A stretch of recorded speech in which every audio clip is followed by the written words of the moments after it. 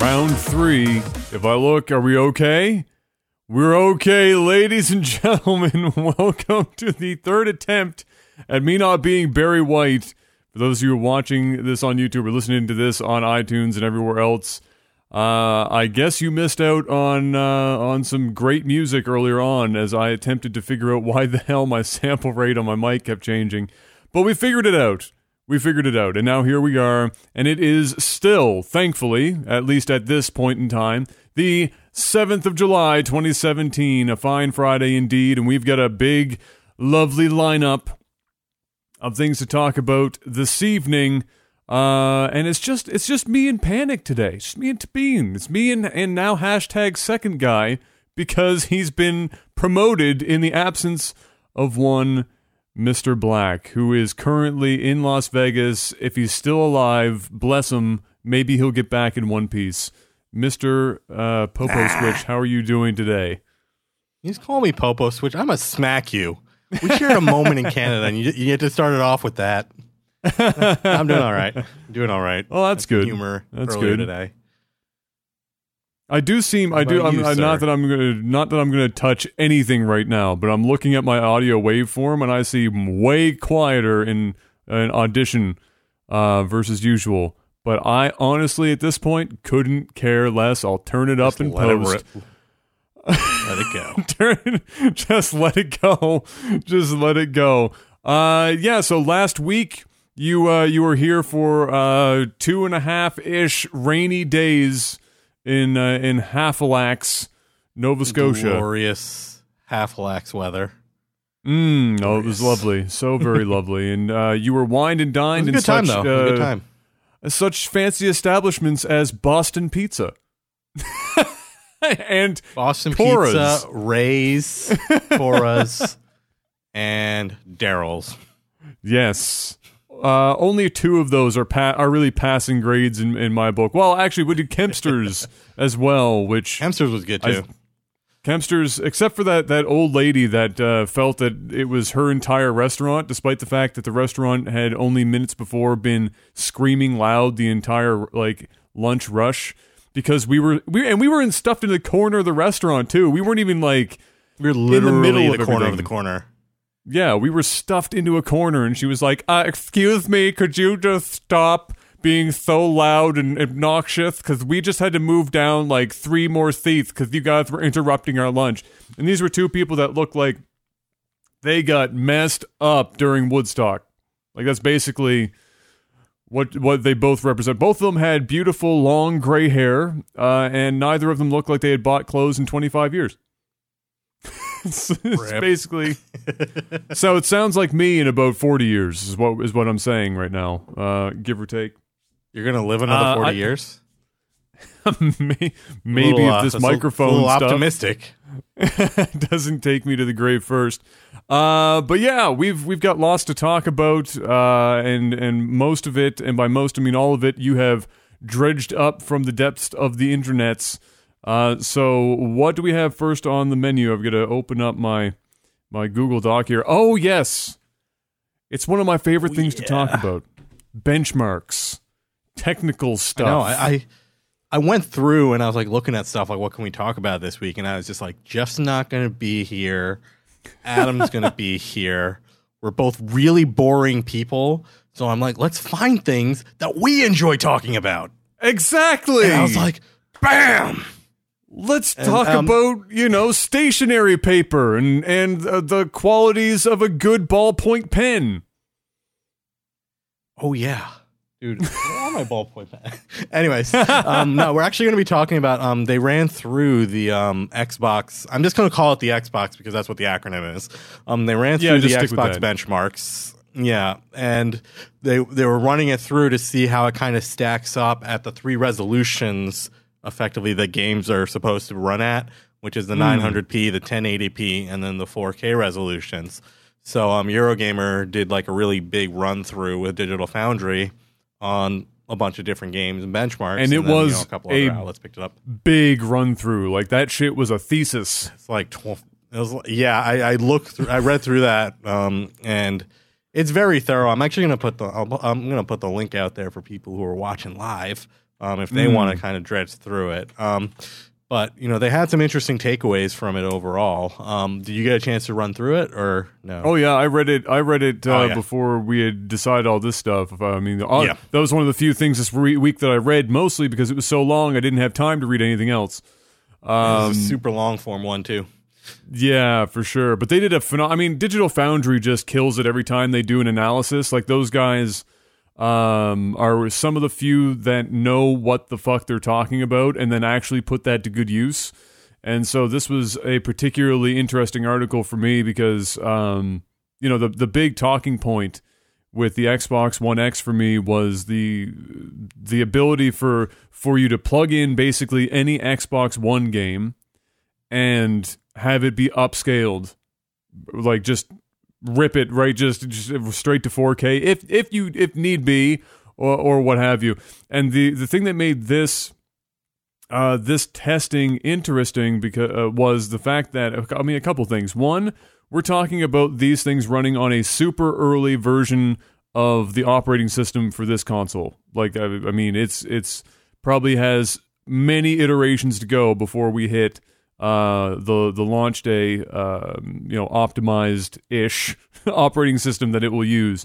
We also have the fact that this is using none of the Xbox One X's hardware optimizations.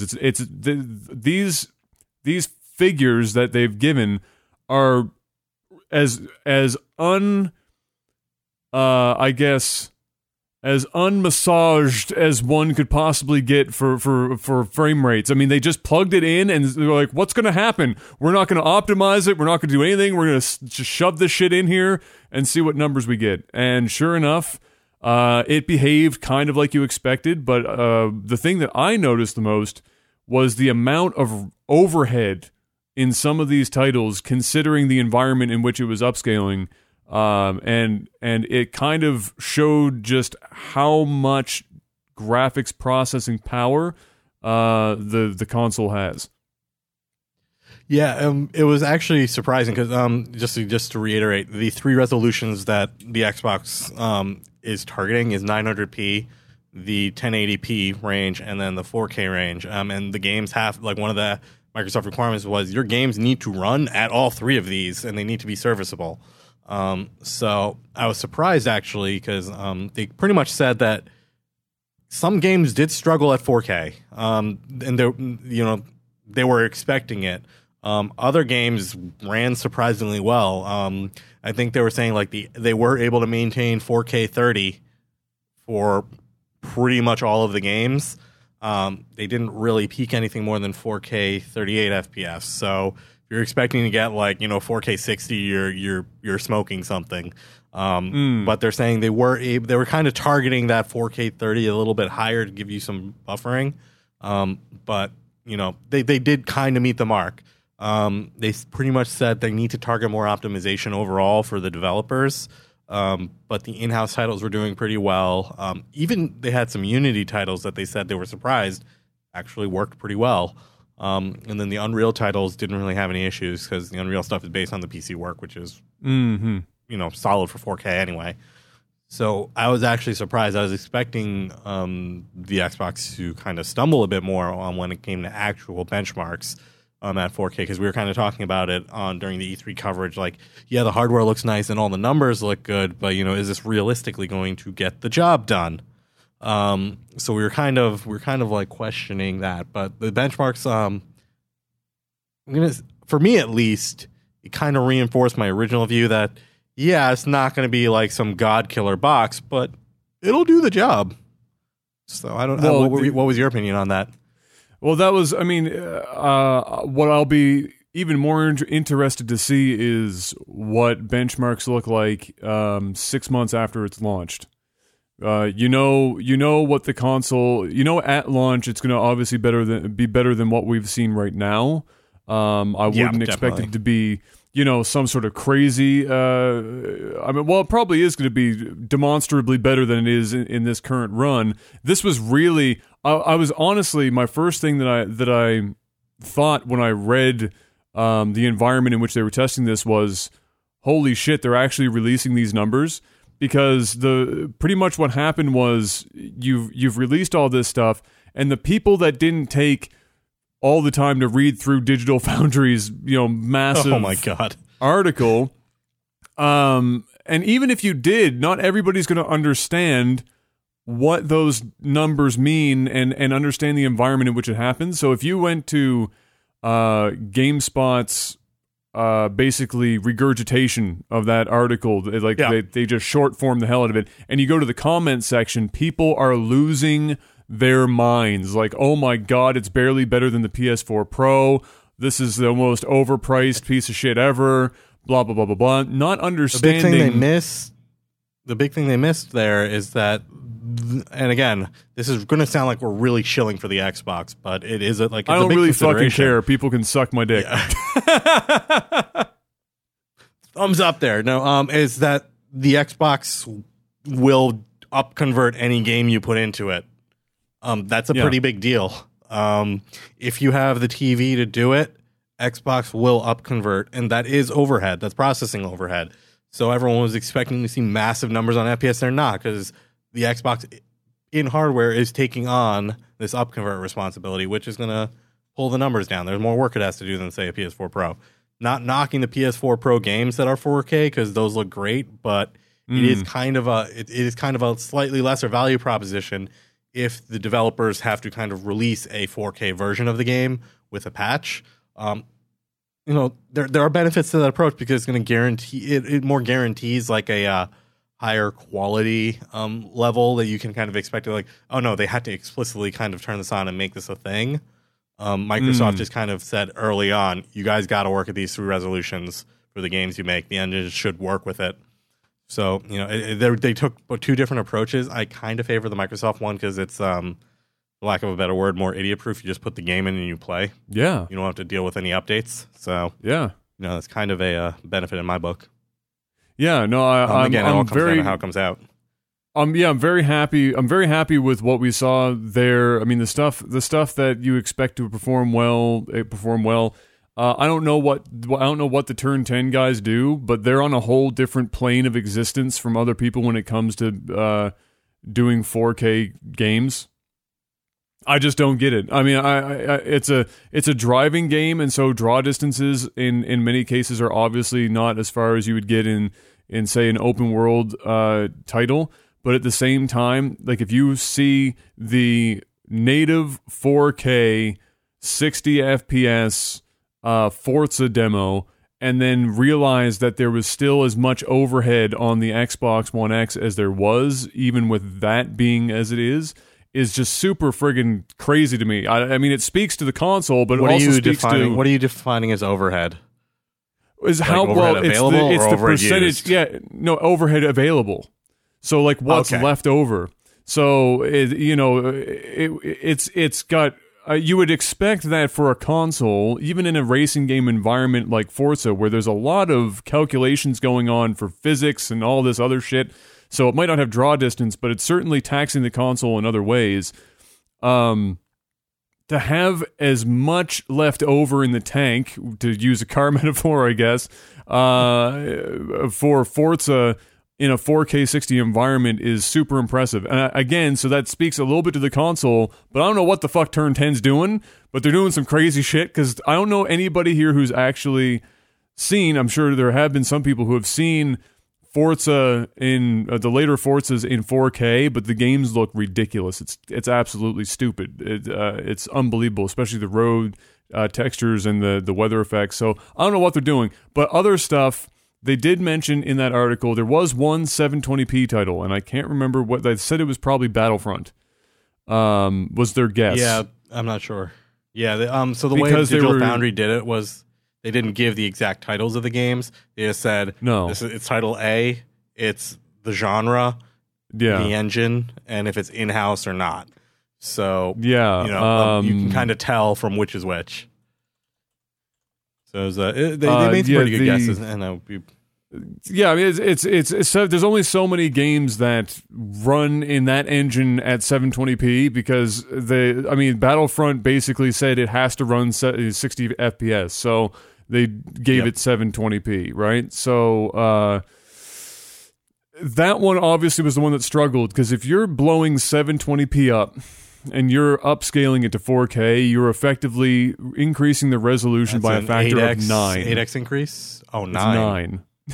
It's 9 times. So the fact that with no optimizations and just plugging it in, the fact that it even hit the frames that it did, it was impressive to me. But obviously, it was cause for concern for many a folk when they saw that.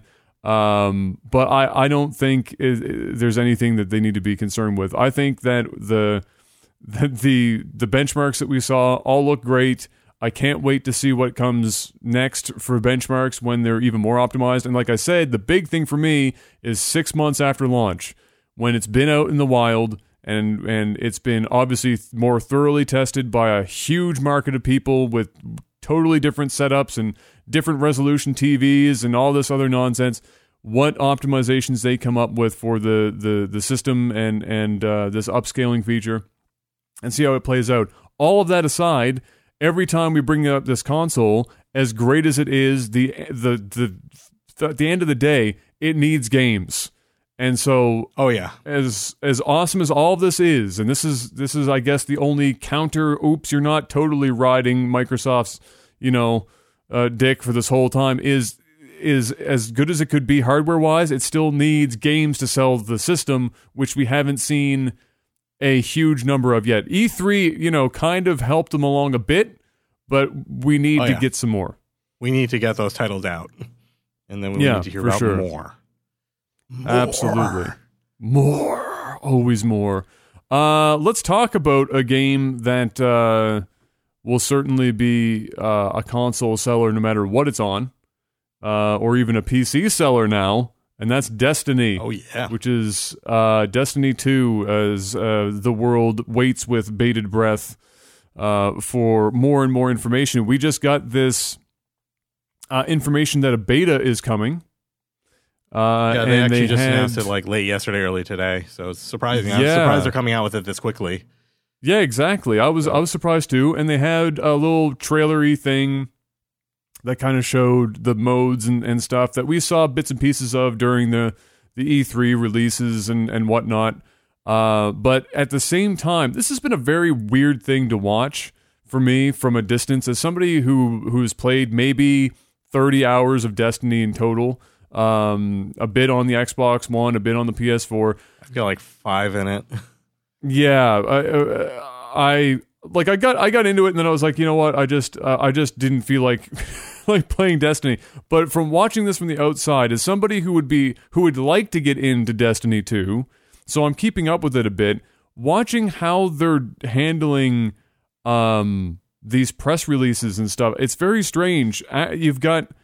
You've got all this positive stuff, but at the same time, they're backhanding themselves with these weird comments about the failures of Destiny 1, and Activision talking about not being happy with Bungie, and this weird. It's a very awkward presentation. I think it's a really awkward. I think it on face value, it is very awkward because you like you just said. You have one side of all the positive press coming out, everyone's hyping up. You have the full hype train running, but then on the other side, you've got the publisher themselves being like, "Yeah, there were issues. We weren't happy." But on looking at it a little bit deeper, I'm not a huge Activision fan, but I have more respect because they actually came out and said it, and I think that's part of the reason why they're coming out and saying it. So Activision came out and had a retrospective where they pretty much said, this is where we think there were issues with Destiny 1 and there were some failures. The big one they said was content. Content just wasn't coming out fast enough. And they said, look, it's not a bad thing if content wasn't coming out, but the problem was people were wanting a lot of content. People were wanting more. And that's where they got annoyed with Bungie, because Bungie could not deliver it fast enough. Bungie kind of knew what they had on their hands, but they could not deliver content. We only got a handful of expansion, but we were kind of promised this huge storied environment with a lot of stuff. The content we got was pretty good, but that actually turned a lot of people off to it because you'd have to wait so long in between. Every single time in the middle you'd have to wait, you'd lose a bunch of people. And then when a new one came out, yeah, you get a spike, but it wouldn't last as long. So people were like, all right, whatever, I'm done with it. So Activision kind of, fell on their stern and said, yeah, mistakes were made. But then they kind of turned around and said, this is kind of how we're addressing it in Destiny 2. And Bungie didn't quite address it when they've been doing all the hype stuff. So Activision kind of coming out and saying it's good. The big thing is Bungie alone is not responsible for Destiny anymore.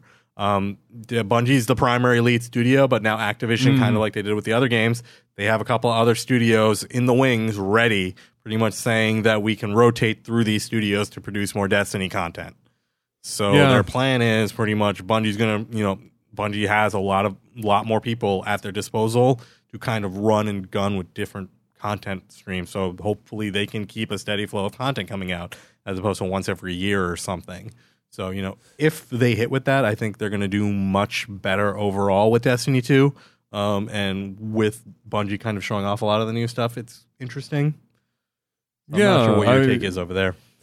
Well, I mean, when they brought up the whole fact that they weren't happy with Bungie's inability to release this I mean, I think anyone when they I don't understand how it even got to that point to begin with. I don't understand how when they sat down and we started first hearing about Destiny way back in the day. Now it seems like it's been forever ago.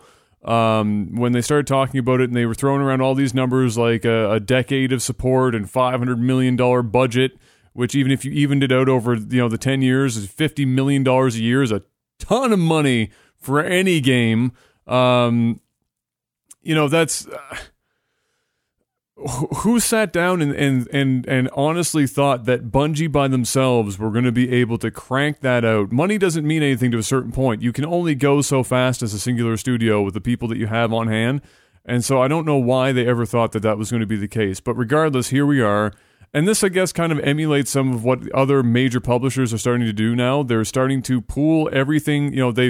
They've bought up smaller developers and stuff, and now they're pulling in to make their biggest games. They're pulling in a bit from the specialists in each of those individual houses to come together to make this one product. EA's been doing that a lot. EA is another developer and publisher that's done a lot of stupid shit in the past. But their last year or two, and they've been showing it, their last year or two, they've really started to do the whole vertical integration and horizontal integration with all of their studios. They're all kind of unifying behind Frostbite. They're all putting a lot of effort into Frostbite. People are putting less effort into their own engines. And it's starting to show. Like the Frostbite engine can do some ridiculous things. Even though Andromeda had, when it came out, there were some story and pacing and other quality issues in the game. The engine was great. You couldn't even tell that it was Frostbite, but it was a fully fledged Mass Effect game. At the same time, you see Battlefront coming out, and again, you have a fully fledged Battlefront game that plays really well on Frostbite. So Mirror's Edge, also Frostbite engine. So they've been really kind of bringing everyone together. So and the quality of the games has been going up because of it. So I'm never going to complain about them integrating as long as the quality gets better. So hopefully Activision's going to kind of do that with Bungie and work with Bungie to kind of make that happen on their side, bringing it on to Battle.net and hopefully get better practices from Blizzard and other studios, kind of put it all together to make a better product. Because Destiny was one of those games that I saw and I was like, this looks really cool. But the moment it came out and I saw what it actually was, I'm like, this is actually kind of disappointing. I don't, everyone was like, the game is kind of hollow, but Bungie kept saying, content's coming. Oh no, we have to delay a bit. Oh no, it doesn't show up. And I just kind of killed all the interest for me. So Destiny, as Destiny 2, as awesome as it looks, because of the issues with Destiny 1, I'm not a day one I'm not a pre-order person for it. It's on I'm going to have to wait for it to launch, and I'll buy it after launch if, it gets the good reviews. Bungie kind of lost me from the first one. Yeah, I'm on board with that too. I was a day one guy with the first Destiny, and all the same thing. I don't need to echo everything you just said because I agree with basically everything you said. It was kind of sloppy, and it obviously held a large number of people, and thankfully it did. Otherwise, that train would have come to a screeching halt real quick. So that was I guess a bit of a boon for them. But yeah, I agree. We'll wait and see what happens. I prefer this approach now for these massive games because I think in some of these cases they have become too big for a single house to deal with. So this will be very kind of interesting to see how all of them come together to make that work. I agree with EA as well. Again, obviously, EA not the most loved company in the world, but at the same time, I think it's a super intelligent thing to take their engine with Frostbite and spread it amongst everybody under their umbrella because it's a huge cost saver.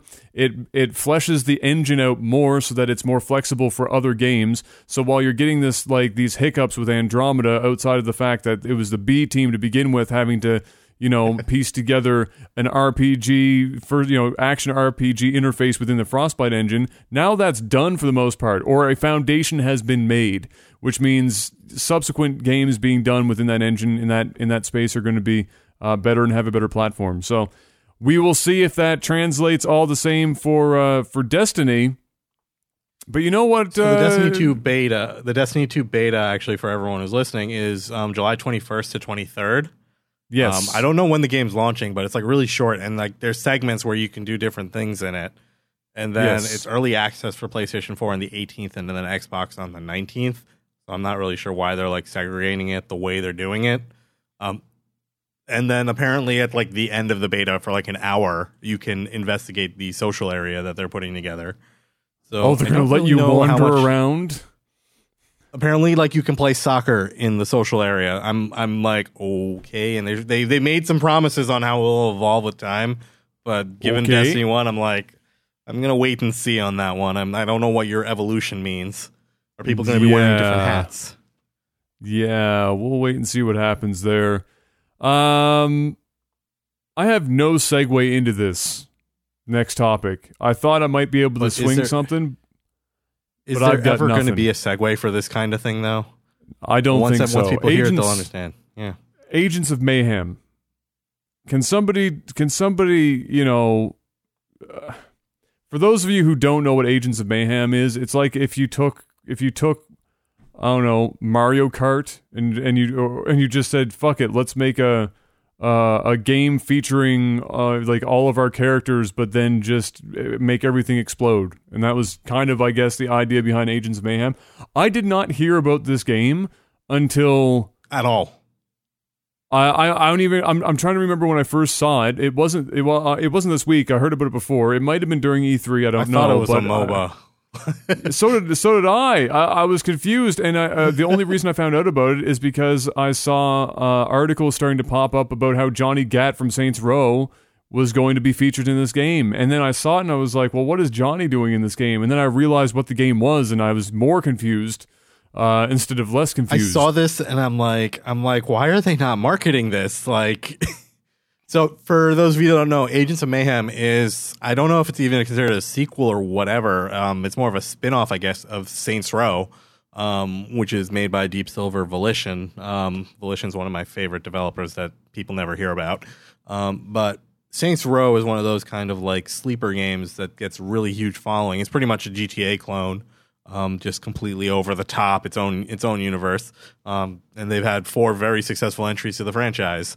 And granted, they've been stupid and they've been funny, and they're well made and they're fun games to play. And they've all sold well. So I didn't even know I literally saw this the other day, and I saw Agents of Mayhem, and they're like, oh yeah, it's got Johnny Gat from Saints Row. It's actually like a Saints Row spinoff. And I thought it was like a MOBA where they were taking all of their characters and kind of making a game out of it. But apparently it's a fully fledged game similar to Saints Row, where it's like, an open world environment. You do it, and they pretty much said this is a more chaotic version of Saints Row, which I don't know how you do, because that game was ridiculous. But it's a full game. They haven't marketed it much, and it's coming out in like a month. Yeah. What the hell? Like, I'm like, where? I'm at a loss. I don't know. I don't know if I want it because I haven't really seen anything about it. I don't know if even if I did know more about it, I don't know if I want it. I feel like I'm gonna wait for the reviews now. Yeah, but with this little fanfare, especially from what's essentially Saints Row guys, that's very odd to me. That I don't know. at this point, I'm questioning why it didn't get any fanfare. Like, are they just trying to slow burn this bad boy out because they're not all that confident in what they just made, or what is the reasoning for going completely radio silent up until now? I don't know, but Like, for me, Saints Row games are actually pre-order. Like, I pre-ordered the Saints Row games because I pre-ordered Saints Row 2 after playing the first one. Great game. Saints Row 3 was premium entertainment. And then Saints Row 4, I didn't like it as much as 3, but it was still fun, and it was enjoyable, and it was pretty much, like, it could have probably been an expansion pack to Saints Row 3. I'm not going to complain. Yeah. But...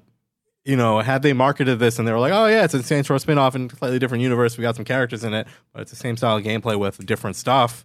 I probably would have pre-ordered it because they did such a good job with the other ones. But now I'm like, why are they holding it back so much? Kind of like you were saying. Like, do they not have much confidence? Who knows? I don't know. I mean, if they were, I'm assuming they're going to bring back Saints Row as well. Like, that series does so well for them. It's probably just giving it a break for a bit. Here's what I want. To preface this, Saints Row, the first one, I played the shit out of that. Then Saints Row 2 came out, and I played the shit out of Saints Row 2. And I think Saints Row 2 is the best Saints Row game by a long shot, because it gave Saints Row 3 GTA comes a run along, for its money. It did. But so the Saints Row 2, in my opinion, struck the perfect balance between its comedy and its serious tones that still remained, part of the game. 3, I feel like Volition just looked at 2 and went, you know what, fuck it. Let's just keep, people like the stupid stuff. Let's just keep turning up the stupid. And then we got 3, and 3, don't get me wrong, I beat 3 as well. Also a great game. But I didn't enjoy it on the same level as I did Saints Row 2. In fact, I just felt like I was playing too comedic. Yeah, I just felt like I was playing some sort of like arcade comedy time crisis game. And then 4 came around and it lost me entirely. I don't know why they even called that. I don't know why they called it Saints Row. I don't know why. It could have been anything at that point. The only reason they could have called it Saints Row, I guess, is because the characters were involved, but it didn't grasp me at all. Was it fun? Sure, for about a half an hour for me, but like, I'm not the type of guy that just wants to bound around and be basically indestructible and shoot people with dubstep guns. Like, that's fun for 5 minutes. Yeah. They pretty much took Crackdown, merged it with GTA some more, and then that was Saints Row 4.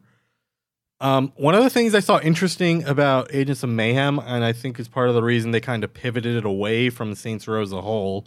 Again, there's not all that much info about Agents of Mayhem out, so if you guys want to do research, feel free. But it looks like it's more squad oriented. Like, you can play with it. It might be a little bit more co-op oriented because it said you can play with a team of up to 3 or so agents. So it sounds like it might be like a 4-person co-op-y type Saints Row, which I think could be super interesting because co-op in Saints Row 3 was fun, and it was always kind of like, I wish we could have another person or two in here. Just absolutely, as long as you're doing mission type stuff. And GTA kind of proved that, a small squad, whatever, for like the heists and stuff was top-notch gameplay. So I'm curious to see what they do with it. My hope is that they take this Agents of Mayhem thing and put all the extreme stupid into that, and then bring Saints Row 2 back for the new Saints Row, like, tone. Like, keep it... They should just be like, Agents of Mayhem go for the crazy, and then be like, Saints Row, like... start it over, like reboot the franchise, kind of go back to the original roots, and be like, this is our gangsters Saints Row. Then we've got our Agents of Mayhem, and then like we can share the engine between the two, so you get all the cool stuff. But like, storytelling. I still want the funny, because I felt like this is what happened for me when I played Saints Row 2.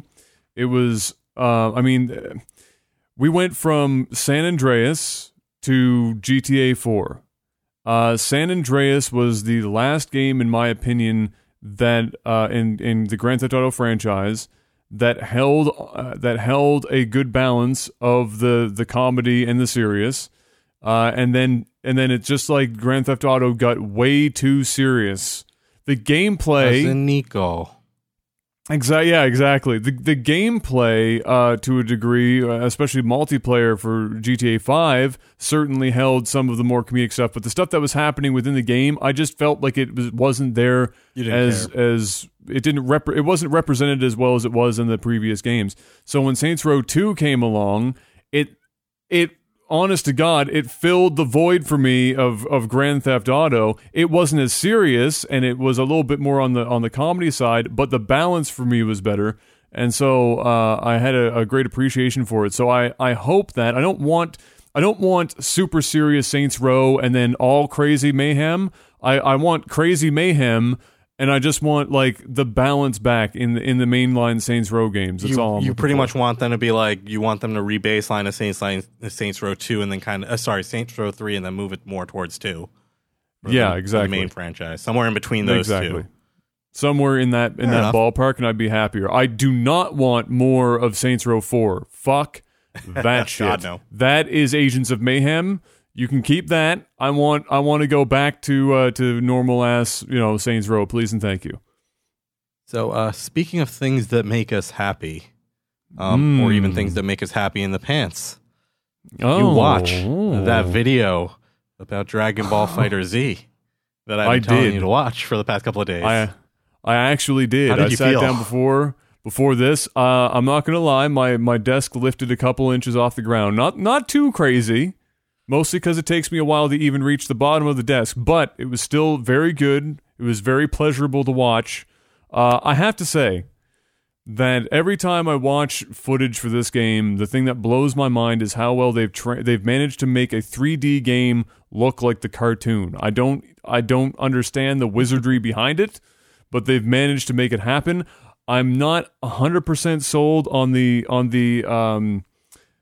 artificial 24 FPS thing that they've got going on at certain points within it, because it makes it look sometimes like the game is running poorly when it's not. It's just part of them trying to make it mimic the TV show.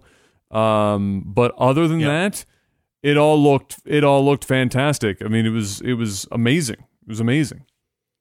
So, for those of you that have not been keeping up with our coverage from E3 and our other hype talks, we've been mentioning this one kind of as it's been coming up. It's pretty much a fighter game in the Dragon Ball Z universe made by, I think it's Arc System Works. They're the ones who do like Guilty Gear and like BlazBlue, and they're like hardcore fighting game people. So DBZ, most fighting games have been kind of arcadey. They've been good. They've also had some really bad ones, but they've always been more about the showmanship and like big 3D universes and like especially you see that with like Xenoverse. And they've been good and competent games, but they're not like high quality technical fighting games. Arc System Works is an expert in making high quality fighting games. You get all the mechanics that you get in all those other games, like frame counter or whatever, frame skip, and all the crazy stuff with the counter combos and all the crazy things you can do. Cancels and guard cancels, guard breaks, all those crazy things. And they're making a DBZ game. And we only saw tidbits of it during E3, but they released an 8-minute long gameplay video, like showing like a full fight end to end, showing various aspects of the game and how the fighting system works. And as Adam mentioned, desks were lifting up slightly because we were very, very much enjoying what we saw. So what did you think of the the whole tag team mechanic and the whole you have a team of people and you switch in and switch out with the whole tag out thing? I thought I have mixed bags on it because it's like the whole Marvel thing. I don't know how I felt about it. I think. Well, I mean, this is how so Fighter Z. When I first heard who was making the game, my first thought was, "Holy shit! This is going to be amazing on paper, like communism."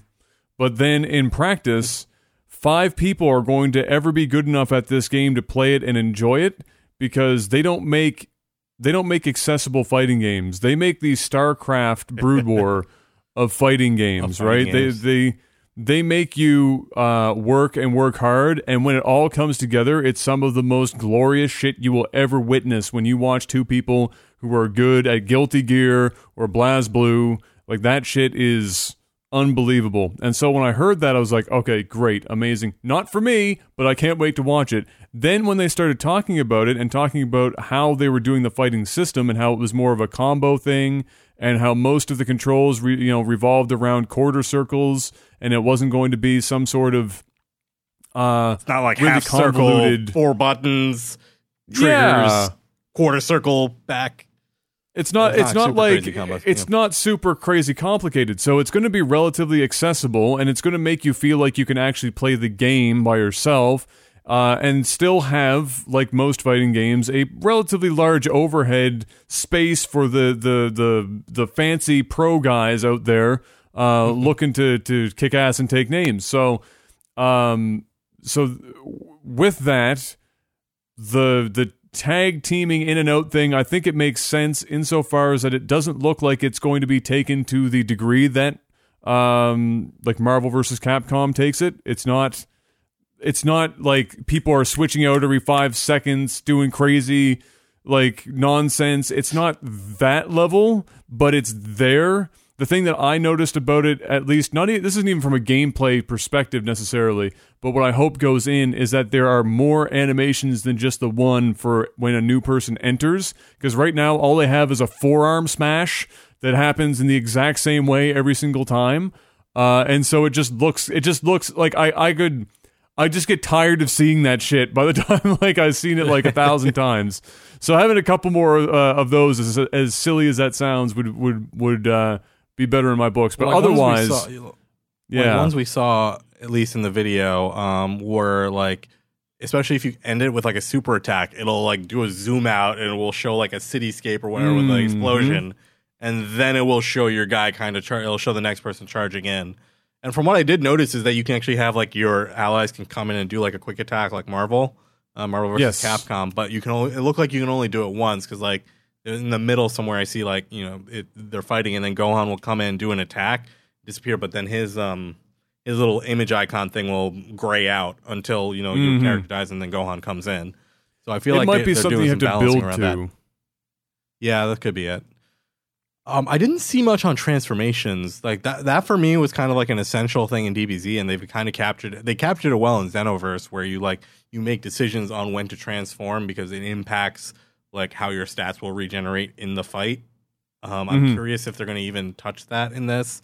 I'd be surprised if they didn't, because I feel like that's kind of like a thing in DBZ, unless you have to like pick if you want to be like Super Saiyan Goku versus regular Goku. Yeah, I watched an interview a couple of weeks ago. I think it was the week before you came, and they were talking to one of the devs about just that. One of the questions were, so how are you going to tackle transformations, specifically Super Saiyans? Right, is the easiest one to talk about. Is how are you going to tackle that? And it was in the context of what characters it was in the context of what characters are going to be in this game. Because in previous Dragon Ball Z games, there have been various iterations where normal, Goku and then Super Saiyan 1 through 3 were all different characters. Like you selected totally different characters for which, and it was more of a cosmetic thing than anything else. And maybe they had a different super or something like that, but it wasn't dramatically different. And then you had games where you had to physically power up to hit Super Saiyan 1, 2, 3, etc., or if you were playing one of the other characters that had transformations, similar idea, you'd have to power up to reach those levels, and that would be part of the system balance, is you would have to allow for the fact that players are going to have to stand still and fucking scream at their TV for like who knows how long to become a Super Saiyan or whatever. So I actually feel like Xenoverse did that part well, because Xenoverse, like your race determines like your key bar, and then if you get the Super Saiyan transformation, like once you have it leveled up in the game, it takes different amounts. So like it takes 1 notch, you can go 2 notches lets you go Super Saiyan 1, the 3rd notch lets you go Super Saiyan 2. And then the 4th notch lets you go Super Saiyan 3. And the way you can do that is you can decide if you want to go straight from normal to Super Saiyan 3, you let your bar charge up to the 4 notches while you're fighting, and as you hit people it charges, or you can use your skill to charge it, and then you can go straight to 3, or you can be like in the middle, you can pick the intermediate ones, which personally was my fighting style, because effectively I just get to the first one, charge, and then just keep going as a fight, and then as the fight goes on I would just escalate my thing. And for me, I feel it's super important for DBZ because that's part of your strategy. Other players, that I would go up against, they'd wait till they can go, and they go straight to the max one. So, so they can get there quicker as opposed to like the ramping up the fight. So yeah, I think I hope they have it in there. What they said was that it would be more leaning towards the fact that it would be in like during the fight. If I recall correctly. Awesome. The video's out there on GameSpot. If somebody wanted to go watch it, they could. But to my recollection, it wasn't that there was going to be different characters to select. It was going to be part of combat. Now, how you reach that, I don't know if they covered that or not. I don't remember. But that's what I do remember was that it's going to be part of the action. So personally, I would like to see at most one transformation for each character if it's going to be part of the combat, because this isn't going to be, the length of these battles isn't going to be like in the more recent Dragon Ball Z games. These are much faster.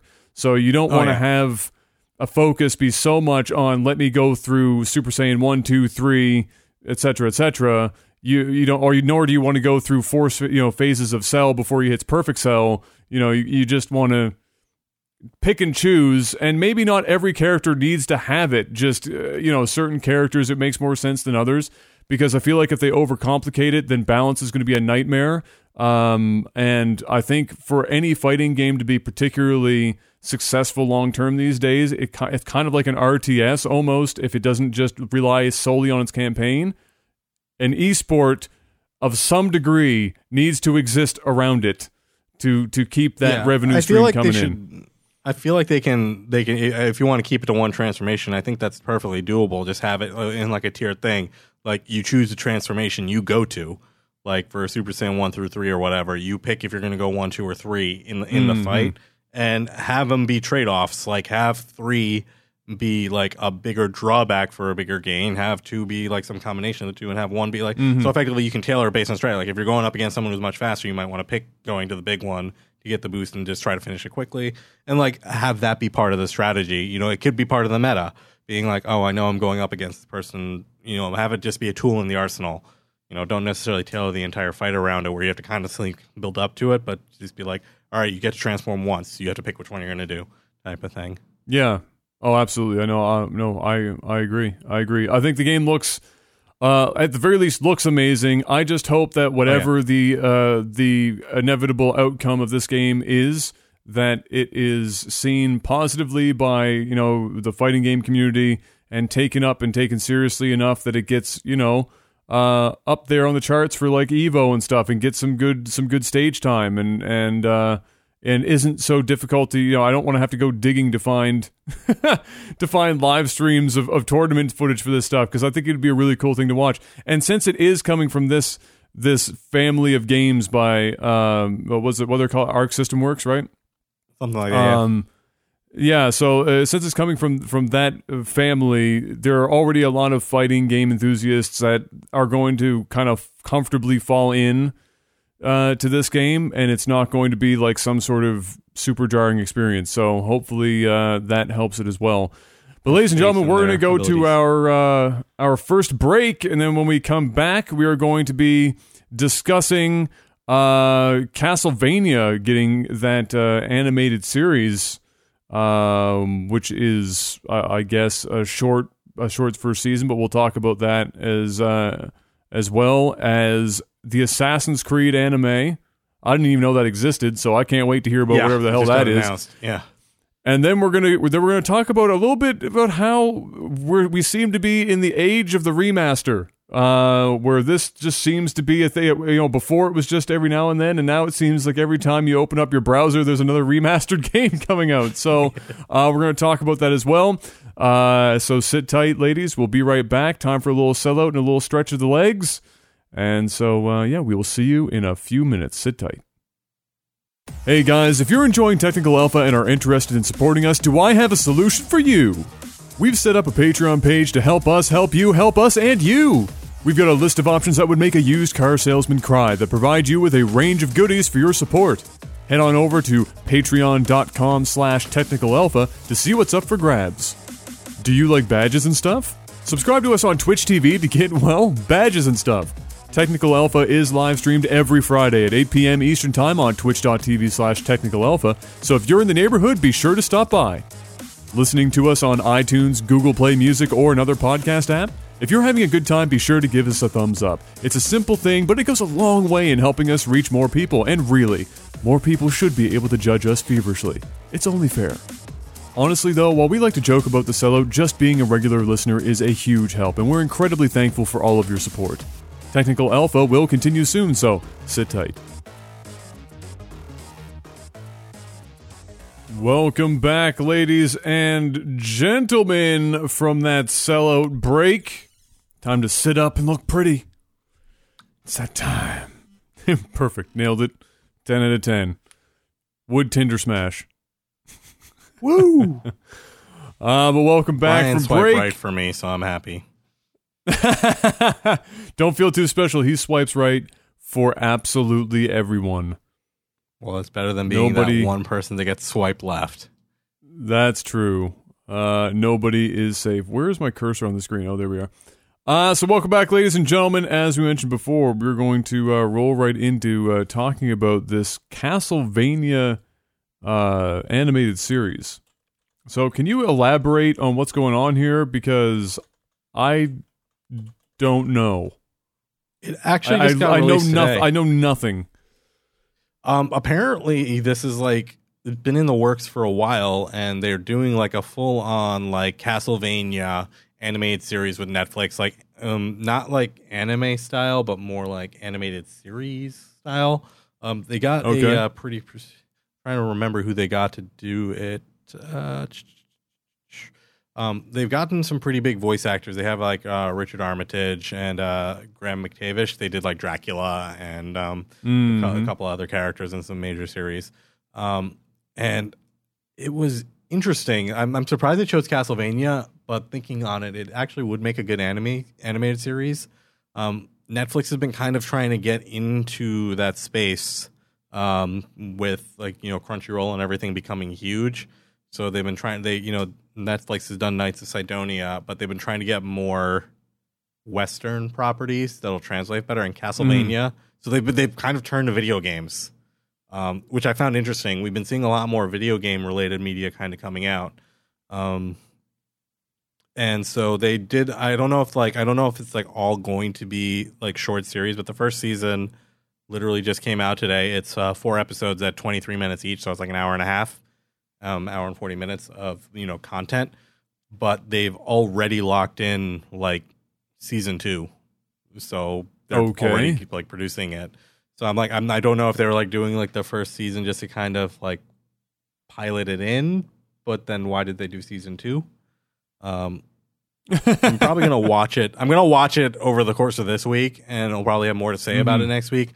I just thought it was interesting because Netflix, we talked about before, they are doing like a Witcher series now.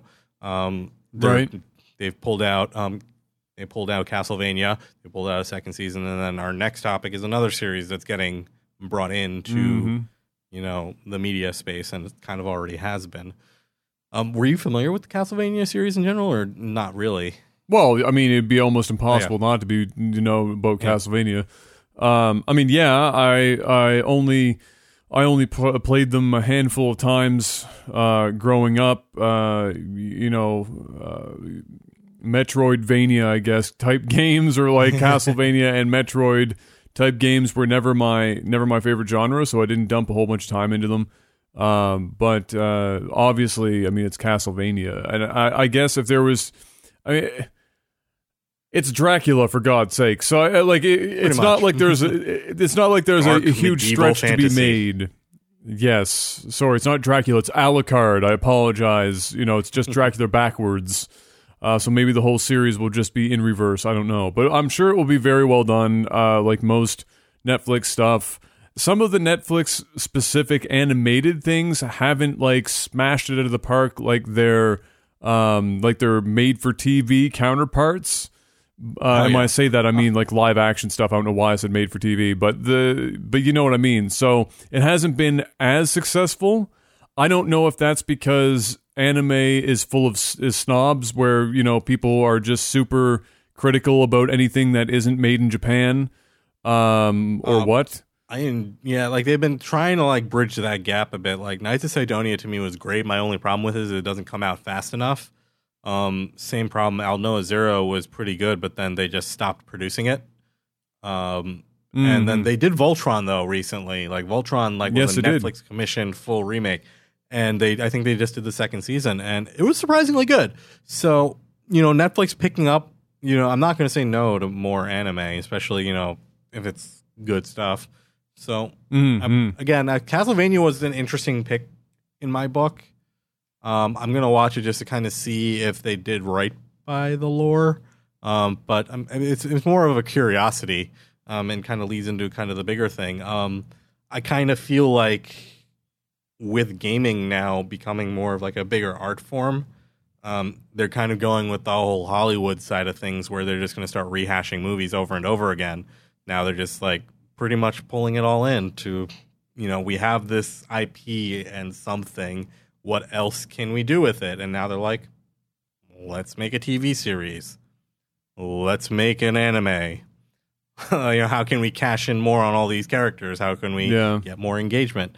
I'm curious, like, what your thoughts on how you feel about that whole mechanism. Because, like, for me personally, I'm kind of interested in it because, if you have a good franchise like that, it's a good way to drive engagement. But on the other side of it, I'm kind of like, you're not making original content as much anymore then. I'm okay. I mean, I'm neither here nor there on it in general. If it's good, I don't care what form it comes in and how much it's put in front of me. The deciding factor for me, if I like it, is if it's good. That's it. If the only reason why people might get upset with them going back to the well too many times in certain intellectual properties is, generally speaking, the more they go back to the well, the shittier it gets. You just keep getting closer and closer to the muddy water, and then all of a sudden it's just and there you have it. It's all just of a sudden you just got a plate full of shit.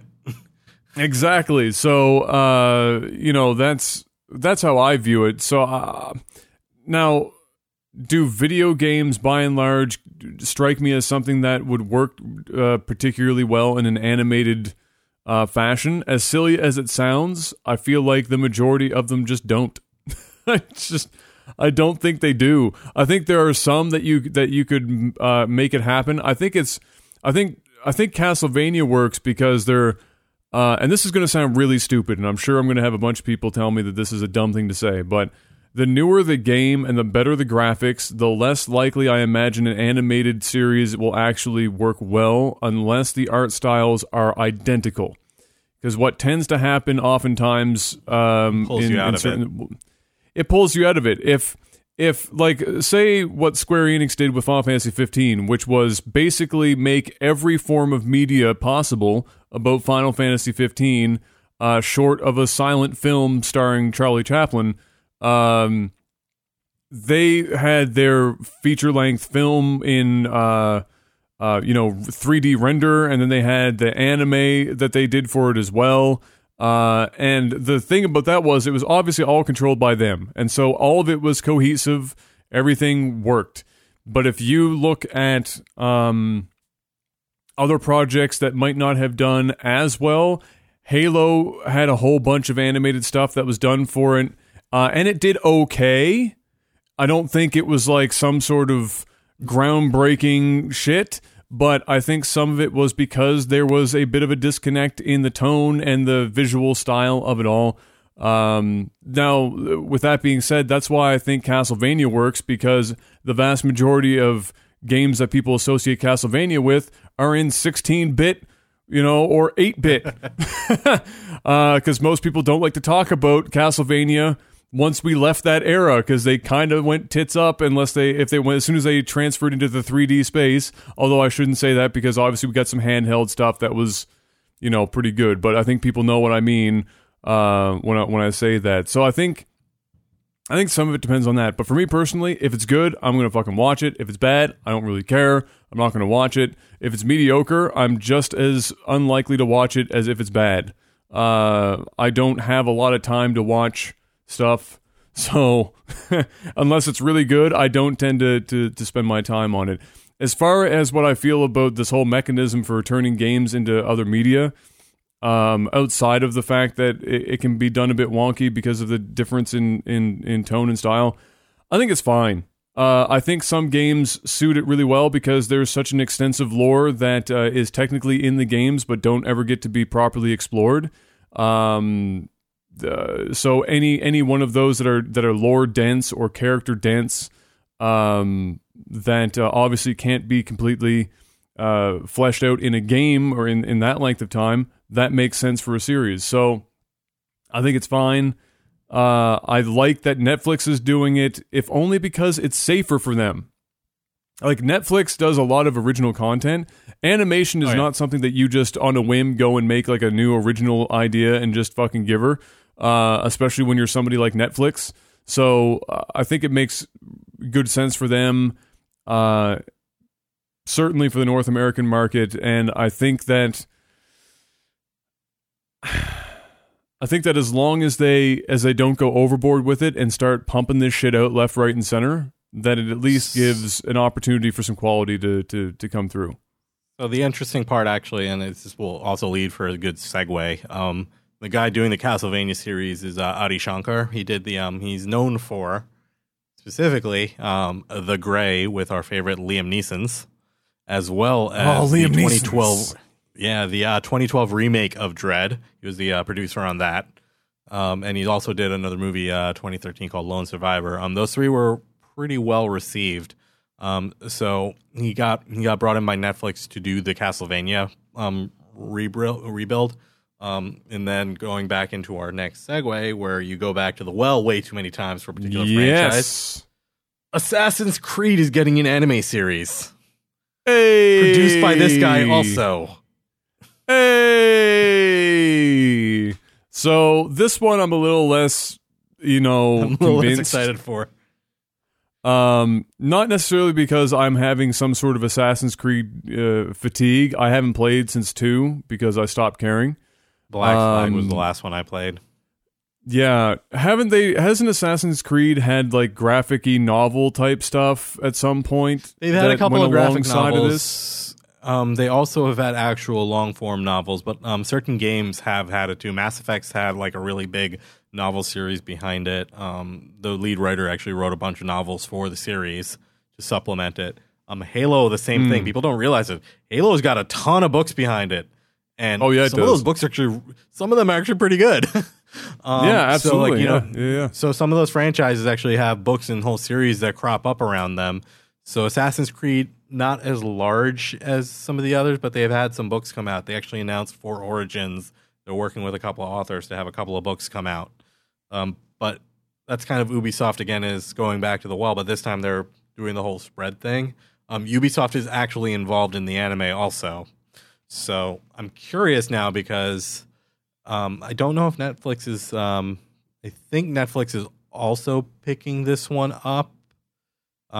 They didn't quite say if they're. I'm checking right now to see if Netflix is actually on board with this. I just know Ubisoft is part of it. I would be surprised if it. Yeah, he's pretty much. It sounds like this is going to be on Netflix as well. So I'm. Interesting. I don't know like why they decided they're gonna all of a sudden do an animated series. I feel like they're trying to like get Assassin's Creed back in front of people's faces. Well, they have the new one coming out, so this is probably just it's just to get the name out there more and have it constantly on somebody's lips, I guess, in some way, shape, or form, because they've got the new game coming, so they need to have that extra boost. I mean, it's like it's the same answer as why in the well. I had with why in the hell did Spider-Man end the PlayStation fucking conference? And Jeff was like, well, because the movie's coming out, obviously. Like, well, yeah, I understand that, but it's still kind of dumb. And this is kind of the same idea where, yes, fundamentally, we understand that it's probably because the next Assassin's Creed is coming out, but at the same time, why? Why? I'm actually hoping this isn't like, I'm hoping that this is kind of signaling a turnaround in the reception of video game based properties, because usually historically we've gotten some pretty shitty content when it comes to like TV and like movies. So one, I'm hoping Castlevania doesn't want to make me gouge my eyes out when I watch it, and then I'm hoping, and again, as much as Ubisoft has been kind of driving Assassin's Creed into the ground, I actually hope the anime is not bad, just because I just want some decent video game related content coming to the screen. It would be nice. So it would be nice. I mean, I'm pulling for them. I mean, it's not like Assassin's Creed doesn't we don't have want a them universe to fail. Yeah. suitable, right? Like, it totally has a suitable universe for this kind of thing. Do a ton with it. You know, tread carefully. Tread carefully, and hopefully it turns out all right. But the fact that Netflix is involved, that immediately gets me to like 50% hype levels. The fact that Netflix is doing something, because they just seem to be incapable of making true shit. Like, there's very little stuff that they've done original. You clearly have not watched Iron Fist. No, I have not. But again, very little. I didn't say none. Just very little. Very, fair enough. Very little. Fair enough. You know what we're not getting a little of? Remakes. We're getting a shitload of remakes. I wake up every morning and I'm like, man, why can't they remake some more games from my childhood? Just remake them all. Give me some Command and Conquer. Give me some StarCraft. Hell, if you aren't going to make Diablo 3, just give me a Diablo 2 remake. Hell, even a Diablo 1 remake. I'd be down for that too. Yeah, they seem to be on that hype train. I mean, so before it like I've mentioned this, I've said this like, I don't know, 10 minutes ago, but the thing is, it used to be once in a while you'd have something come up, and it wasn't like a remake, it was a remaster. It was a remaster. Which generally entailed some sort of minor graphical buffing, like they polished it up a bit. They like remade the models, but they kept the engine pretty much the same. And yeah, it so it runs on your new computer. That was it. They might have made some other like quality of life changes, things along that kind of line, and they also would include DLCs and shit. Like, it would almost be like it's like we went from a Game of the Year edition to we skip that now and we go straight to a remaster that is basically a Game of the Year edition. And now we're even moving away from that, and we're moving into remakes. They're not even remasters anymore. They're just flat out remakes. And so we have in tandem these two things where I feel like I'm just going to end up reliving the last 15 years of my life, because they keep coming out with these things so friggin' frequently. Like that, it's that Hollywood. I think they're going into that Hollywood mentality of, how can we avoid having to come up with new creative content? Oh, we have this old game that was really well received. Let's remake it and re-release it. Yeah, and I'm not gonna. I don't want to like kind of like super knock it. I mean, I kind of wish we would get more original games, but at the same time, a lot of the remakes that have come out are not bad. They actually are completely worthy of it. Like, just to name some off the top of my head, they redid pretty much all the Metro games in that franchise when they came out with the like Last Light engine or whatever. They remade the first two games in it, and they played really well. Effectively, they said, we're remaking the old games with all the quality of life improvements that you're getting in the new game. And those games were phenomenal the first time, and they were even better the second time. I was really happy with them. Another one that got done super well, Homeworld. Gearbox bought the franchise and then released the remastered edition for 1 and 2. I wish we got a Homeworld 3, but those two games complete, like, and it wasn't like, it was effectively, I was surprised, because when I played those games, I was sitting there and I'm like, they effectively took all of Homeworld 1, gave us all the quality of improvement for whatever they did, in their new engine, and then they gave us Homeworld 1 and 2. But when you played the games, it felt like I literally got the full nostalgia of playing the original games, but I had all the quality of life stuff. I was like, I had none of the annoyances. You know, I even turned up or cracked up Tearing Up My Heart by NSYNC, which for some reason I attribute to Homeworld. Because back in the day when I couldn't afford games, I got Homeworld and I didn't have music because it was one of those like smaller ripped down versions. So I'd have to listen to my music. And back in the day, I didn't have all that much, and NSYNC was a thing. So yeah. But I got like the full nostalgia of it. But it was a new game. It looked really good on my machine, and it ran well. So stuff like that, I'm on par with. I'm trying to think. I like shut off all the bad remakes, but they have had some bad ones too. So well, they've had a bunch that haven't really been upgrades. They've just been barely repurposed, and some of them end up being we more patched broken. it so it runs on your new. Yeah, we patched it so it runs on your computer, but we didn't really do anything else. Yeah, and even then, some of them have been rough. Like Square Enix has been a bad one for this. They've gotten progressively better as the games have gone on, but they keep releasing them for Steam. Like they went all the way back to 7, 8, 9. I think they did 10, 2. They got 12 that just hit. 12 is I don't know if 12 has dropped yet, but it's dropping in like, if it hasn't dropped yet, it's dropping in like a couple of days. Like very, very soon. And they've gotten progressively better with them, but the early ones were terrible. 7 and 8 were just dumpster fires for ports, but I heard 10 was a really good remaster re-release. Even the 13 and 13.2, they ran really well on the PC. You could do mods and stuff to make them look even better. They ran really well on the computer. You know, full controller support and everything. I think 13.3 was really good on the PC too, but I feel like you could answer that one for us, Adam. You know, and your love of 13.3. It might have ran well on the computer, but that was one of the only upsides that game had. If not the only, well, no, there's two upsides to 13.3 on the PC. It ran well and it ended. Those are the two shining moments. Did you know that I pre-ordered Lightning Returns and I didn't when I went to sell my Xbox, I was getting all my games and I realized that it was still sealed in its plastic wrap in the bottom of my drawer. That was the best decision you've ever made in your entire gaming career, because Final Fantasy 13.3 is categorically, I don't want to go on a huge rant about it, but how anyone could enjoy that game is beyond me. There were no redeeming qualities. You could pick the game apart and it would be endless. It was crazy. Just nothing made sense. The UI got shittier. They managed to completely break the combat system that worked perfectly fine in 13, and then they kind of messed with 13.2, and then they just derailed completely in 13.3. All that game ended up being was like, how much do you also want to see, you know, Lightning dressed up in a million costumes like the guy who originally, you know, created her to probably make some sort of weird body pillow and sleep with her.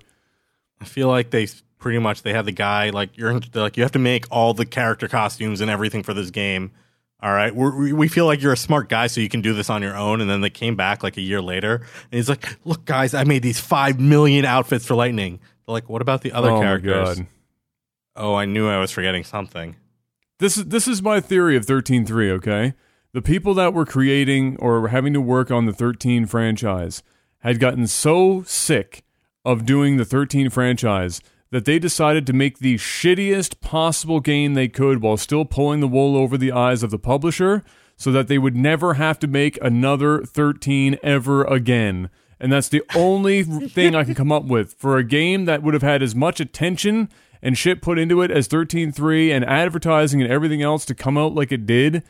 Oh my God, just...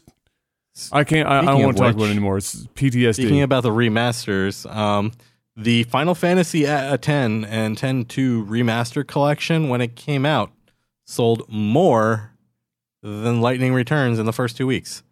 Now, Lightning Returns year to date, like from launch to now, sold less than Final Fantasy X Remaster in the first 2 weeks. What a shocker. What an absolute shocker. I mean, like 13 when it came out, sold pretty damn well, right? Because nobody had any benchmark for what the hell the 13 series is going to be like. 13 as a game isn't really anything to write home about, but it's not the worst game I've ever played. And then after that, the sales, along with the quality of the game, sharply dove off a cliff. Like if you look at the numbers for how it sold, and this isn't just in North America, this is Japan's everywhere. It doesn't matter. The numbers just kept crashing to the point where 13.3, I think, barely cracked one. I want to say it was like 1.5 million or something like that. Barely sold. Like it was like a critical failure and a failure. I can't remember, but it's silly and it's a shit game and nobody should play it. And if you do and you like it, God bless you, because you will love everything that ever comes your way in life. Nothing will ever disappoint you, and don't let anyone take that away from you. So speaking one of, remaster I do want to mention though before I was going to say which ones do you want to see there? Also. Okay, so I'll say the ones I want to see, but first I want to talk about what I think is one of the better done ones, despite the fact that it didn't work perfectly in all respects. And this is something that Crownless was bringing up in chat a couple times now, is the Master Chief Collection for the Xbox One. Bungie somehow getting it so that you could flip between the old and the new engines on the fly was fucking crazy. The single-player campaigns all played well. The multiplayer was a complete disaster. That whole thing just was an absolute disaster in regards to to the remaster. But everything else, I owned it. I played it. Everything played well for me. I like it. It all went really, really well, and I enjoyed playing. I enjoyed seeing how they reimagined the original Halo in new graphics and everything. But I played it in the original graphics, and then after that, I played it in the remastered stuff, and it looked fine, and it ran fine. The Combat Evolved Anniversary Edition, I was 100% on board with. The other ones were actually not bad either, but the Master Chief Collection, I took big issue with because that was glitchy as hell when it came out, and I still don't think they ever really fixed it. That was one of the reasons I got the Xbox One. No. Yeah, like I got Halo 4 was borderline unplayable on that one. When you got towards the end, it got really, really glitchy for no reason, because Halo 4 was one of their newer games. Then Halo 2 with the whole remaster was kind of shaky on that one, so I was like, come on, guys. Like, you did the first one so well. Why are you dropping the ball for this? Like, it's like they didn't go back and like fix it. So I was just like, that kind of ruined it. I know it did have problems. Luckily, I didn't run into a hell of a lot of them. I guess for Combat Evolved was spot on great. So. Yeah, but I know it was riddled with problems that a lot of people had, and it was disappointing that they never got around to fixing it all. I just think that they couldn't. I think that was ultimately it. They were dumping too much money, probably, and resources into trying to retcon a lot of the errors that it had. But I have to give them props for thinking about putting out a game that's a single collection of all those games with remastered stuff that you could flip back and forth between. And that's just nuts. It was that crazy. Nobody else, and probably for good reason, has even thought about going that route. Bungie was like, they wanted to be like, look, we didn't. They pretty much wanted to be like, look, we really didn't fuck with the game. Like, this is the original game. Look, you can literally watch it as the original game. Just you could switch the mode you're rendering it in. So it was that was really nice. So I do give them props for that part of it. Maybe not the smoothest execution, but so that being said, we also had a couple other releases, including we had the StarCraft one coming up, which we kind of beat that one in the ground last time, so we don't need to talk about it. Crash Bandicoot came out recently, and I've been seeing a lot of people playing it, like the trilogy, and apparently they like increased the difficulty of it while fixing some of the bugs. But I don't know why they would want to do that, because they fixed some of the bugs in the Crash Bandicoot trilogy. But they also made it more difficult, which I don't know why you would want to do that, because that game was maddening to begin with. Okay, so I don't know what. I guess it depends on what they did to increase the difficulty, because the vast majority of the difficulty in the Crash Bandicoot games was that the basically perspective. You either had no idea what was coming at you because you were running towards the screen, or you were running away from the screen, but the camera angle was as such that you had no concept of depth. you'd no idea where the shit that platform was going to be. You were just taking a stab in the dark, and sometimes it was literally a stab in the dark, depending on what level you were on. So, I don't know why. I don't know why they would feel it necessary to turn up the difficulty, but hey, all the power to them. I have seen people talking about it. They seem to be generally positive about the remaster. Crash Bandicoot, I think, is more of a nostalgia thing for people than anything, because I honestly don't think any of those games were particularly good as a platformer or just in general. I like Crash as a character. I think he's fun and awesome. I love the art style of the games, but my God, none of them played well at all. And if you've managed to fool yourself otherwise, I don't know how, but it's I guess it's nice that it's getting some love, and maybe we'll get a new Crash Bandicoot thing that's like now, like made now, like a new Crash game if this does well, and maybe it won't be as clunky. I don't know, but yeah, yeah. The part of it was when they redid all the three games in the similar engine. The collision engine was not designed for some of the older games. So right when you land, the collision's a little bit different. It's a little bit slippery at points. So like you do a platform jump, which was designed a certain way, and it's like you hit the edge and you're like, nope, you're down. Yep. Apparently they're saying it is actually like they have some speedrunners going through it, and they're like, this is actually slightly harder because the way a collision works is slightly different. And yeah. So it was unintentional difficulty increase, is what you're saying. So wait, hold on. So that wasn't. So it wasn't intentional. So that's even worse. So they took a game that was already unintentionally difficult because of shit perspective. I don't know. It might have been intentional because like they pretty much unified and harmonized the collision engine and did some tweaking around it. So maybe they intended it. Who knows? You might need to ask. Weird. Either way, yeah, no, I hope it does well, because I would like to see perhaps a modern take on Crash. I wouldn't mind seeing that. I think that it would probably do relatively well if it wasn't, too out there. I mean, if Mario gets to go to New York with a bunch of normal-sized people and fucking walk around and look like a deformed dwarf, then I'm sure Crash can come back and do some shit. That's got to be possible. Oh my God! There's a meme out there about that. They for Mario they announced that there are no game overs. You've got to be kidding me! You lose coins instead. There's no game over. You just lose coins. And then someone put out the meme, and this one's ridiculous but hilarious. Talks about this whole life story about how Mario goes through.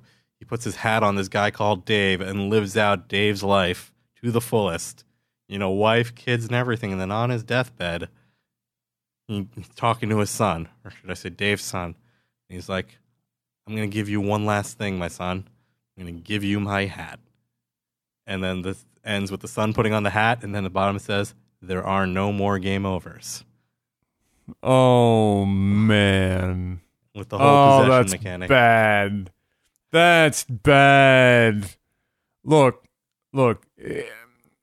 I'm all down for Mario getting weird and wonderful, and we've already talked about the whole the possession mechanic is messy. Yeah, but you take away game over screen in Mario, really? Like, isn't that like functionally part of what makes Mario Mario? Like, what? That's just depressing. Whatever. The game's probably going to sell like a bajillion copies anyway, and it will be lovely and amazing. Probably. And guaranteed it's going to sell a bajillion. I'll play it, I'm sure, and only really enjoy that weird funky bit where you're 2D in the wall and the painting thing or whatever, and then the rest of it I'll probably rage my head off, but I won't rage too hard because there are no game over screens. Hey, bada bing, bada boom. All right, but what would you like to see? I'll point you. I know you're going to ask me that, but what would you like to see? Either remastered or remade, because those are two different things. Yeah, that we haven't heard about yet. Honestly, and again, this goes back to my top 10 list. I would love a Free Space remake, like not a remaster, like an actual remake. Possibly even finish the trilogy off for us. Other games, non-niche games. hold on, I'm gonna pop open Steam real quick and see what we got, because there's a ton of games that I would love to have again. Command and Conquer. Okay. Like the original Alert? Command and Conquer. Or the original. Okay. Red Alert and the original Command and Conquer. I would love to get like a newer remake. Those would be great. You got a couple of the original Deus Ex could do with a remaster. It doesn't necessarily need a full on remake, but a remaster would be nice. Or hell, if they remade it in the new Deus Ex engine, that would be pretty sick too. Yeah. Trying to think of some of the older games. What would you want to see while I think about that? Because there's definitely like the list is so large that I have to like go through it mentally. My list is so obvious. I mean, Jet Set Radio Future desperately needs a remaster. I don't need a remake. I just want a remaster. It's a cell-shaded game, just so it should scale and bring it up. It should scale well.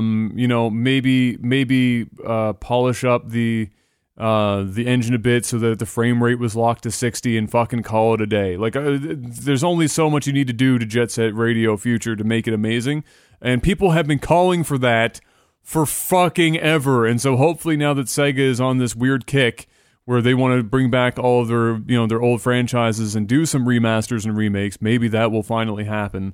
But I would obviously love to see that.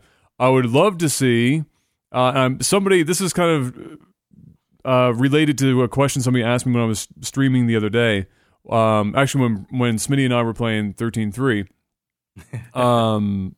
they asked if you had not infinite money, but if you had the budget to sit down and make any singular game, what would you like to do? And my answer to that was I would love to completely remake Riven for VR, and have it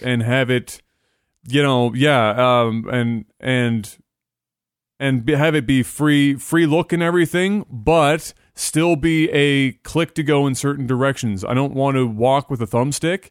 I want to go to a cell and then be able to use VR to look around to do the observing in the cell and then move on to the next cell. Because fundamentally when I played Abduction, even though you had the choice of playing point and click, when I chose to play, free roam, and it strengthened my belief that the puzzle adventure genre loses a bit of something when you place it in that, because it puts way more strain on the developer to put these super obvious clues, because when you're just wandering around, you don't take in information nearly as well as when you're observing something in a static environment, and it just I feel like the puzzle quality kind of goes down because of it. So that's what I would do with that money, which means that's what I would love to see somebody else do who already has the money. I've got my list. You ready? Okay, what do you got?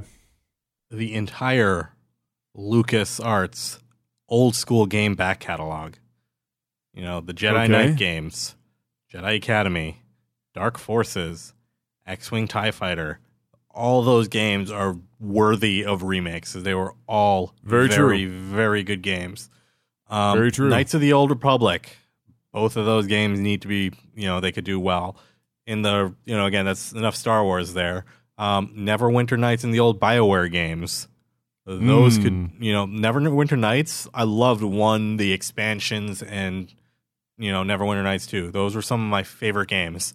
I'm getting those in like a high quality running on, 1440p, whatever, would be fantastic. Have you seen the Hyperion project? I have not. It is a dude rebuilding and remaking the entirety of Knights of the Old Republic in Unreal Engine 4. Ooh. Yeah, like that's stuff I want to see. Because some of those games had amazing stories. So like those are ones that like they don't need to revamp the story. They just effectively need to just, if they can come up with tool set and rebuild in a new engine, those games would be great. I love those tactical turn-based games, and you don't necessarily need crazy amounts of performance. It's more of like the engine doesn't need to be super complicated. It's just a lot of asset rebuild, So those kind of things I would love to see. going beyond that some more, there's some of the older games. It's pretty much those older games like that BioWare came out with, all the Baldur's Gate, Icewind Dales. Those. We're seeing new games like Pillars of Eternity and Ties of Numenera, which are great, but I kind of want to, I would love to relive those older, like, classic RPGs. Somebody said this in chat. I'd love to see Legend of Dragoon done again. That's a really good one, too. Get that with, like, full orchestration, like, new soundtrack and stuff. Yeah. Primo game. Man, what else, though? I'm sure there's... I want them to remake Max Payne 1 and 2 in the Max Payne 3 engine. Okay. I would love to see that because I think Max Payne 1 and 2 were infinitely better than Max Payne 3. So oh yeah, they would be better games. That is definitely something that I would be down for seeing. I would love to see oh my goodness, you could almost do this forever. I would love to see a re-envisioned Gunstar Heroes. Ooh. I want to know what that looks like in 2017. I would love to know what the fuck that looks like. Gunstar Heroes. Yeah. Maybe. Oh man. I think I wouldn't mind a remake of MechWarrior 2 31st Century Combat. Oh my god, I completely... a whole new MechWarrior series would just be phenomenal. Oh my god, can you imagine? Like, I mean, we have MechWarrior Online, but if they had like full campaign of the original games, the full build... I don't like to talk about MechWarrior Online because I don't actually think it was very good at all. But I like the combat in it, but if they made like a full-on, like faster-paced version of that with like the original style, which I actually think they are working on, but that would be baller. Like I'm not as much into MechWarrior 2, but MechWarrior 4 Mercenaries was my jam. The SWAT games, I don't care which one, but the older SWAT strategy games, those were fun. Like, it was more of a tactical strategy.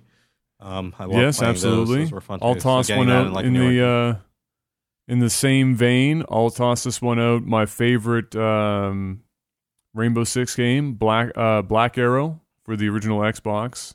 That was the Xbox Rainbow version. Six game. I was a rogue spear guy. That was, I think, yeah. I would be down for that because whatever Siege is something I don't want any part of. So I wouldn't mind. I wouldn't mind going back to that. I would actually say for the viewers or listeners, if you have any interesting things that you want to see remade, you can throw those in the comments. Because I'm actually curious where our viewership stands on that too. I know we've seen some in chat, but for the ether of the further viewers. Yeah, absolutely. There was one or two. Oh, actually, that reminds me. There's another one coming out. The older style. There was an older game called Evil Genius, which was like Theme Hospital, where you're frankly trying to be like an evil, like, one of like Bond villain-esque type people. They're coming out with the sequel to that. So that's coming out soon. So I was like pretty excited when they saw that they announced that, because like I always love those like little. They don't make them as much anymore, but the management games, not like SimCity, but you had like the Bullfrog catalog, like Theme Hospital, Theme Park. That's one I want to see remade. Theme Hospital. That I think is on GOG. It's one of those fun games where you kind of have to like build a hospital, get metrics, and like kind of run a simulation on it. Evil Genius is very similar to that. But those are definitely fun games. But that's kind of what I want to see. Like, if you're gonna go to the hassle of remaking some games, go for some of the older like titles that did really well. They're like, I know Age of Empires is coming out with a new one soon, like the HD remaster. But I kind of want to see some of the more story heavy games come back too, because those are ones that really like deserve to be replayable. I'm hitting you up with a completely out and left field one that nobody is going to expect. Ooh. I want a New Age Commander Keen. I remember Give me playing some that when I was a Commander wee lad. Keen. How would that translate to now though? Still kid gets his little remote. I don't know. thing, I feel like Commander Keen is a Nintendo Switch title. I can definitely see Commander Keen coming back as one of those indie titles. Like, we see all those indie platformers. There's no reason why someone can't go and be like, yo, can we get the Commander Keen IP and make a whole new game? Hell, Jazz Jackrabbit. We're going to go that far back. Okay, all right, okay. But wait, what if we got a new age cool spot? That was just a 7-Up hype game. But it was hype as fuck, dude. Have you played Cool Spot? I would play the shit out of new Cool Spot.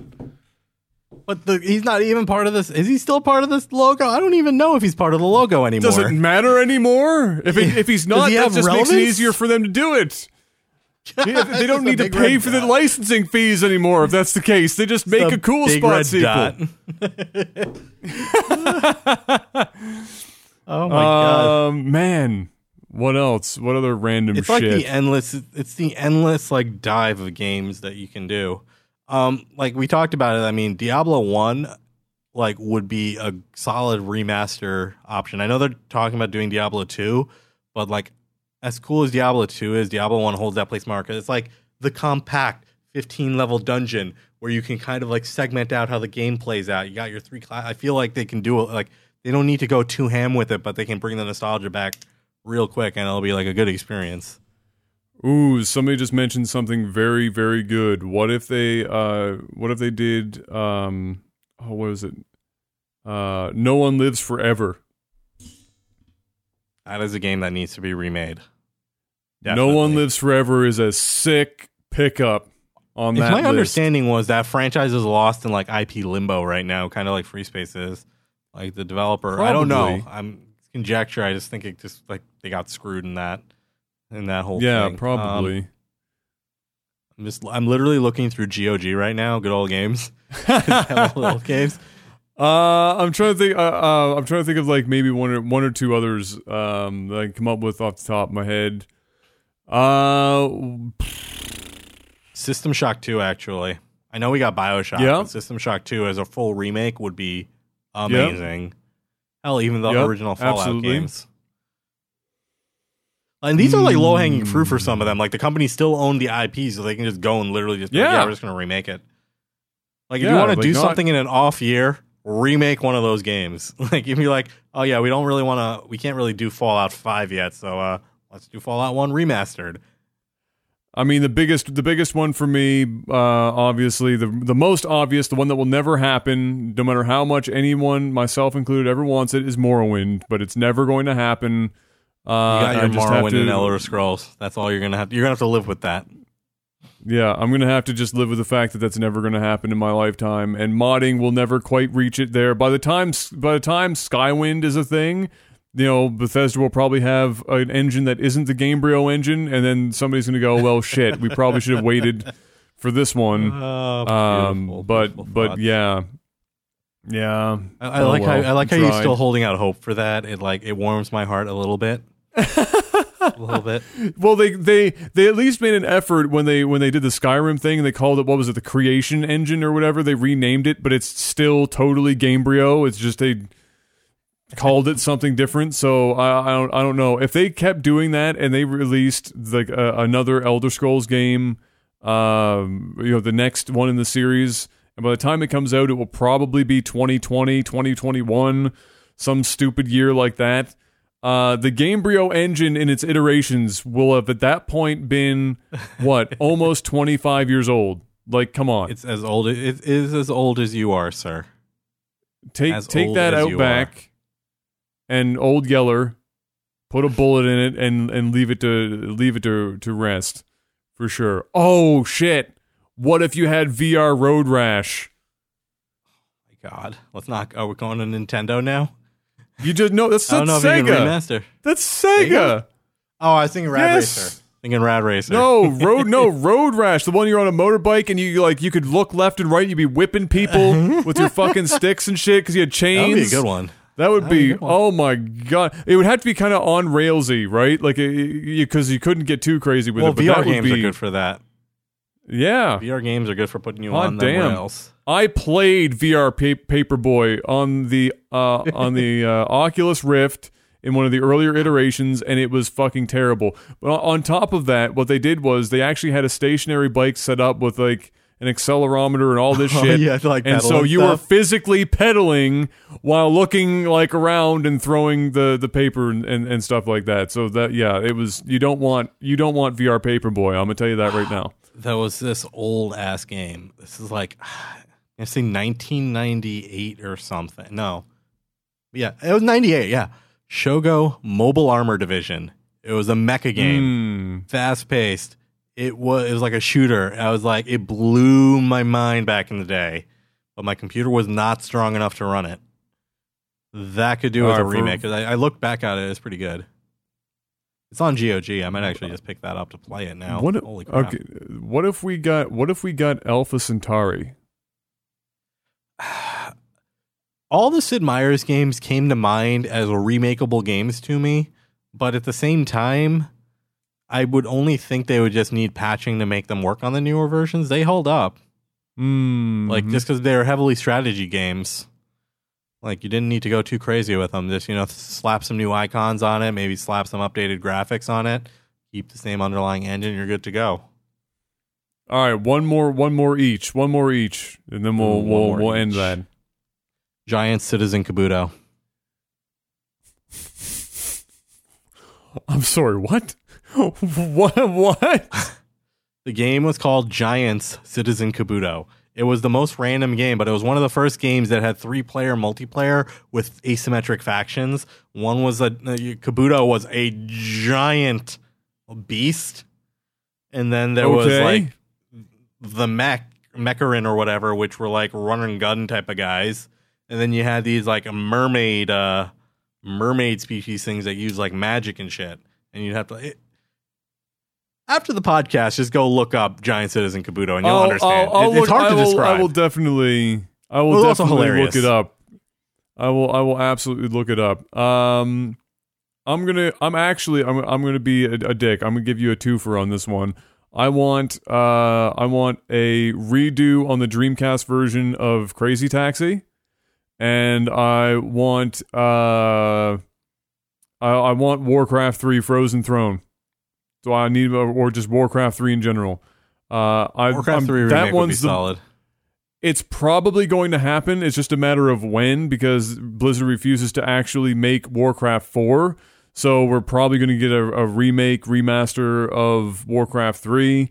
And I greatly look forward to the day when we get it.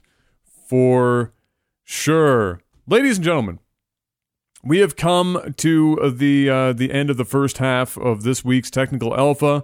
We are going to roll out here.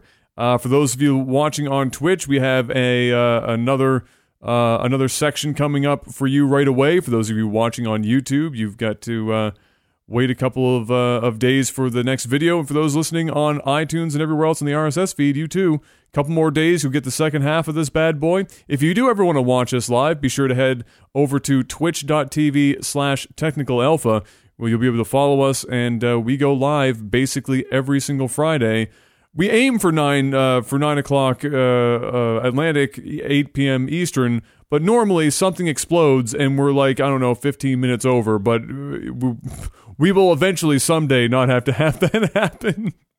Hey, buddy, did we meet our time goal of an hour and a half for the first half of the show today? We totally did. It happened. It is basically within a very small window, so I'm very impressed. We did it, friends, and we'll have to see if we can make that happen in the second half too, because anything can happen during tech support. Yes, we have been getting a couple more. We haven't cracked 90 yet. If we can get 90 reviews. I don't mean 90 more, but if we get to 90 after this podcast, I'll be very, very happy. I think we're at 87 right now, and we do appreciate the reviews on iTunes. Thank you very much for listening out there at home and on YouTube. For watching, we'll be right back. For those on Twitch, sit tight, and this will continue. But until then, peace!